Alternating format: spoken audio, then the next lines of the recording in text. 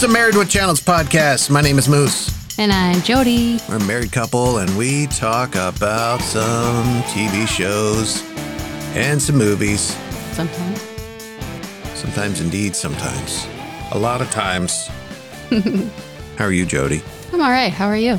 I'm okay. Cool. Yeah. Let's begin right off this week with this. Only Murders in the Building. Season 2. Season 2. Steve Martin, Martin Short, Selena Gomez, and a very underappreciated supporting cast. Tina Fey, who I love. Tina Fey's in there. You've got, some of the people who play residents in the building. Those are great characters. Absolutely. Played by great actors, and just an overall good supporting cast going on, and just a good show. Season 2, I have to admit, the first couple episodes, I was not into it. Same. I was not feeling it just didn't have that same. And at that point, I was thinking, okay, was this like a one season kind of, this is different. It's kind of like a whodunit with some quirkiness and some comedy, and the charm is there, but has that worn off? And over the season, and our friend told me this essentially, like, oh, just wait, it gets better. Yeah. And I think it did get better. I think I would agree with that. I like it when we agree on stuff. Yeah. I kind of felt the same. I was kind of like, it's just kind of more of the same, like the template that they've stamped out. And I don't know. I didn't really quite get into it either. But then it got better. Agreed. It got more complex with like, ooh, who could it be? And then you kind of get really interested in like, okay, I got to try and figure it out myself. So. Yeah. And maybe part of the charm of the first season was that kind of newness, that world building that they were putting there. I thought like this cool apartment building in New York City, which is classic and old, and the residents there seem all kind of lived in and real, a little exaggerated at times, but, and you had a great cast. Mm-hmm. And this season, when it started, it was very much for me feeling like, okay, I don't know if we have a good story here. Yeah. Like, yeah, we get it. Bunny was killed in the first season. But then as the season went on, season 2, things started to kind of really, the pieces started to fall in line.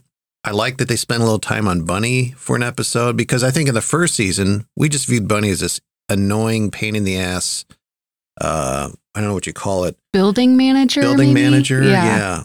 And we get a little more shade, a little more layers to Bunny. And also some of the other characters too, like you heard a little bit about the doorman and a little bit more into Steve Martin's character with like the introduction of Lucy, his stepdaughter. I'm confused about that. I don't think it's his. Yes. Yeah. Yeah. Like, it was his stepdaughter. At first I thought that was his daughter. Right. And then from his divorced wife, but no, she's a daughter of his ex-wife. Yes. Stepdaughter, no blood there. Right. Yeah, so she shows up. Yep. Were you towards the end of this season kind of thinking, is Lucy the murderer? Kind somehow? of. Well, what would be her motive? Not towards the end. I was kind of thinking that when she was kind of going all around the secret passageways and stuff. Like, what is this girl up to? What's her thing? Yeah. And we should point out there will be spoilers. I think at this point, people who are watching the show have probably seen the whole season. But hope so. You've been warned. There's spoilers coming. Yeah. And I think the reflex when a new character is introduced into a show, your first instinct is, okay, they're a good possibility of being the perpetrator. Absolutely. The murderer. So then you have to kind of work back from that a little bit. Yeah. Like, so Lucy's a new character. Why is she showing up all of a sudden? Yeah. Okay, I don't really understand if she have any motive to kill Bunny, but maybe there's some. She used to live in the building, so maybe there's some history there. See, I felt the same way with Alice, the artist that got involved with Mabel's character. It was like, okay, this new person, you're a suspect. Exactly. And the whole thing with Alice, it was as we kept going along with her, and then like, what's Selena Gomez's character? Mabel walks in on Alice doing this recreation of crazy the tragedy. Mabel. The tragedy, yeah. I'm like, okay, Yeah. That's not something somebody I would trust would do. Sure. But at the same time, she's an artist and this is part of her art and nobody's getting hurt here in this. Anyway. Well, and that's essentially kind of why Mabel ended that relationship, is like, I can't trust you now. Done. Yeah. So it's interesting. I love how each character kind of evolves and grows, and you see some of that evolving and growing too. You know, they all kind of keep trying to improve themselves through what they're going through. And whatnot. I mean, even Oliver and, you know. And his son. And Charles too. I mean, just kind of learning more about his dad, and just all of those characters kind of evolve and grow through this season as well. So that was pleasant to watch. Yeah. Do you think the Oliver and his son, you know, the DNA test stuff, did that really add anything? It obviously didn't add to the main plot. I mean, I think it kind of spoke more to forgiveness of Nathan Lane's character, like, because we come to find out that, you know, that's kind of an enemy of Oliver's, not only because he, you know, helped Tim cover up his transgressions, but now he's slept with Oliver's wife and is the father of his son, you know, and so, you know, it was kind of cool to see that evolve, you know, Oliver's forgiveness of Teddy kind of comes to fruition there. By the way, I'm going to FaceTime my dad soon. We might have to pause. Yeah. I just didn't think the Oliver stuff with the DNA, I get what you're saying. Yeah, it does lend itself to the Teddy storyline, and it increases more of the, I don't know if it really was necessary, though. Even with the Teddy storyline, who cares at this point? Sure. You know, I think that's a character that could go away and you wouldn't really miss it. Yeah. But obviously the first season, Teddy and his son are key characters. But anyway, Alice, back to Alice. Towards the end of the season, about episode 8, I was like, I bet Alice did it. Right. And then in the finale, they essentially accused Alice. Yes. Said she did it, and I was like, oh, she did do it. Right. But then they used that as a ruse. It was a decoy. They knew that Poppy couldn't stand by and go like, no way. Yeah. Like, I did it. Yeah.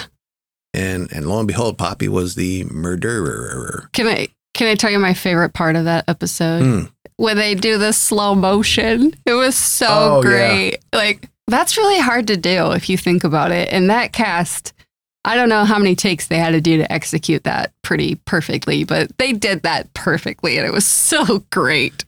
Here's the scene where they revealed the killer. Do you have some kind of allergy to Mrs. Gambolini, perhaps? It's so strange. The killer sneezed when fleeing the crime scene. Is that a crime to be allergic to rancid bird molting? And what, you're gonna believe some young girl that's hiding in your walls? Only the killer could have known there was a girl hiding in the walls that night. And her name is Lucy. And yours is Becky. Who told you that? We did.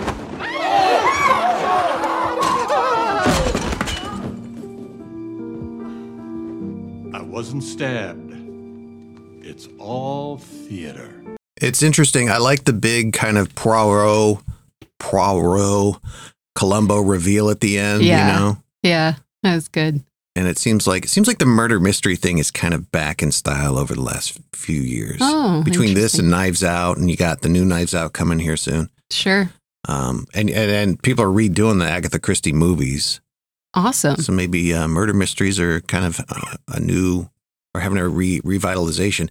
Back to Poppy, our murderer. Yeah. She was the assistant to Cinda Canning, Tina Fey's character. Yep, rival podcaster of the... Yeah. When they went to the how she came into the scene, I thought it was weird that she just showed up in Cinda's office, just opened the doors like, I'd like a job. Yeah. Little banter back and forth. Eventually, I got the job. Yeah. It's like, there's no secretary or receptionist. There's probably about 2 other people before you can come into the office of arguably the biggest podcaster in the country. Yeah. That's like going up to Howard Stern, just going up in the building, exiting the elevator and walking into his office. Hey, Howard Stern, I'd like a job. It doesn't happen that way. Sure. I think, they're taking some liberties. There were a couple other kind of plot holes that I didn't quite understand. Like when things were heating up and they felt like Lucy was in danger, Charles put her in like a car service and told them to take her back to her mom. And evidently that didn't happen, because then the next time we saw her, she was back in Charles's apartment. I believe that was the next time. And I was like, wait, what? Yeah. Okay. Yeah. So there's a couple plot holes, but it's not stuff that really takes you out of it too much. Sure. This show is like really, this season anyway, in my opinion, had a lot of red herrings. You know what I mean? Like at first they wanted you to think, I think maybe Alice, and then maybe Michael Rappaport's character, and then Tina Fey's character. Yep. And then they had like the little backstory segments on Poppy. So then maybe they're just trying to confuse you a little bit. Sure. But overall, good show. I think second seasons are usually kind of I don't want to say worst, but toughest seasons for shows, and sophomore slump and all that. But I think they pulled it off pretty well. I'm starting to get a little with the show, just because they seem to be doing a lot of the celebrity cameo guest starring. Like Amy Schumer was in this season. I don't know what she was doing there. Yeah, I don't know. She didn't really bring anything, right? No. Yeah. She was there for maybe 2 episodes worth. Yeah. And then she's gone. Yep. So why? I don't know. And then we have Paul Rudd. I almost forgot all about that. Yeah, right? Yeah. But I think Paul Rudd's going to be in season 3, right? Well, yes. Yeah. And I mean, he has to be. He's essentially the next murder victim. Yeah. Which is interesting. I thought the end of the finale, it flashes a year later. Oliver's directing this big play, and this big, kind of testy actor played by Paul Rudd. And then before the curtain goes up, him and Charles Savage kind of get into it. Yep. And that seemed very phony to me, but almost to the point where I was thinking, is this like a play within a play? Sure. Because it was very like, even Steve Martin was kind of hamming it a little bit to Paul Rudd, like, you son of a bitch, you bastard, that sort of thing. Yeah, it'll be interesting how that unfolds. I kind of was with you. Like, it seemed a little hokey. Yeah. I don't know. And I'm sure they'll work it all out in season 3. I'm sure it'll be fine. I'm sure it's hard to be mad at Paul Rudd. Right? Who doesn't love Paul Rudd? I mean, I do. I know you do. Only Murders in the Building, season 2 in the books. I would recommend it. Yeah. I think especially if you like the first one, go check it out. Sure. But I think if you haven't watched this show, watch season 1 first. I think it's better. Absolutely. And they're both good, but I think season 1 is better. Cool? Cool. Moving on to a show that Jody's been watching, but I have not. Yeah. The Handmaid's Tale. Yes. Season 5. You've watched all the seasons. I have. Yep. And I think we might have touched on this way back. Okay. To recap, we started it together. We did? Yeah, we I don't started. even remember that. Yeah. Okay. Yeah, we started episode 1. I think we finished the first episode. Yeah. And then we started the second one. And then maybe we started it and it got late. We had to go to bed. And I just kind of came to the realization, like, this is too dark right now. Because it was right in the middle of, at least when we were watching it, when a lot of tension and stress about the future of not only our country, but we were in COVID stress. It was too dark and too like, oh my God, this feels like it could actually happen. I don't want to watch this. Yeah. You kept watching. I did. Yeah. And I can see the parallels. You can make some lines drawn maybe and projections into the future. I'm not sure, but I think, sometimes it's like, oh, this might actually happen. Like, yeah. I'm not going to get into politics or religion or any of that stuff here, but, sometimes the show is a little like, wow, this could really happen. Great shows can kind of parallel what's going on in the world around them. Mm-hmm. And a show like Handmaid's Tale, based on a book, definitely feels relevant. And I'm not the only one. You're not the only one who's felt that way. I've seen the handmaid costume at various rallies or picketing of whatever it may be. Yep. And it's very, I think my issue with the show is it's a good show, but it just is striking a little too close to home. Sure. And I get anxious with it. Yeah. Absolutely. But you've enjoyed it, right?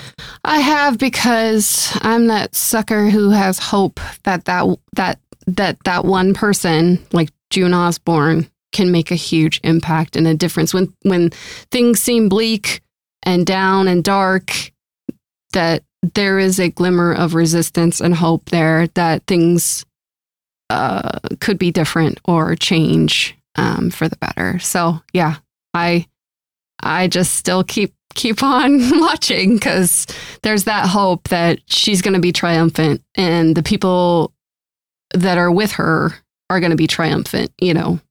And for those who, I'm sure everybody knows what Handmaid's Tale is by now, but the 30-second version of what the show's about is... Yeah, so something has happened to world population where most women have become infertile.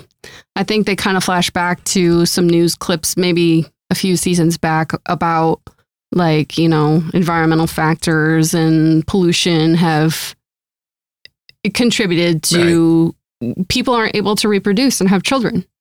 Well, there are a few small percentage of people that can.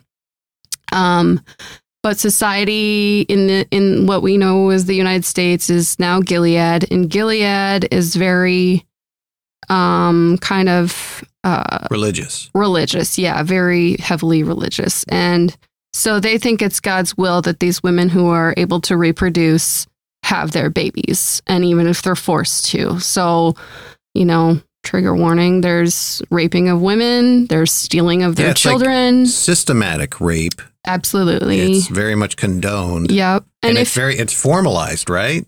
Yes, it's kind of a religious ceremony, essentially. Yes. So correct me if I'm wrong, I don't want to get too much detail, but like the wife of one of the religious guys sits at the head of the woman, who's the fertile concubine, we'll say, and just watches as her husband impregnates. So, it's creepy and disgusting and wrong. And anyway, and so, you know, then, you know, there are women that can't get pregnant, and they are imprisoned in farms that are working camps.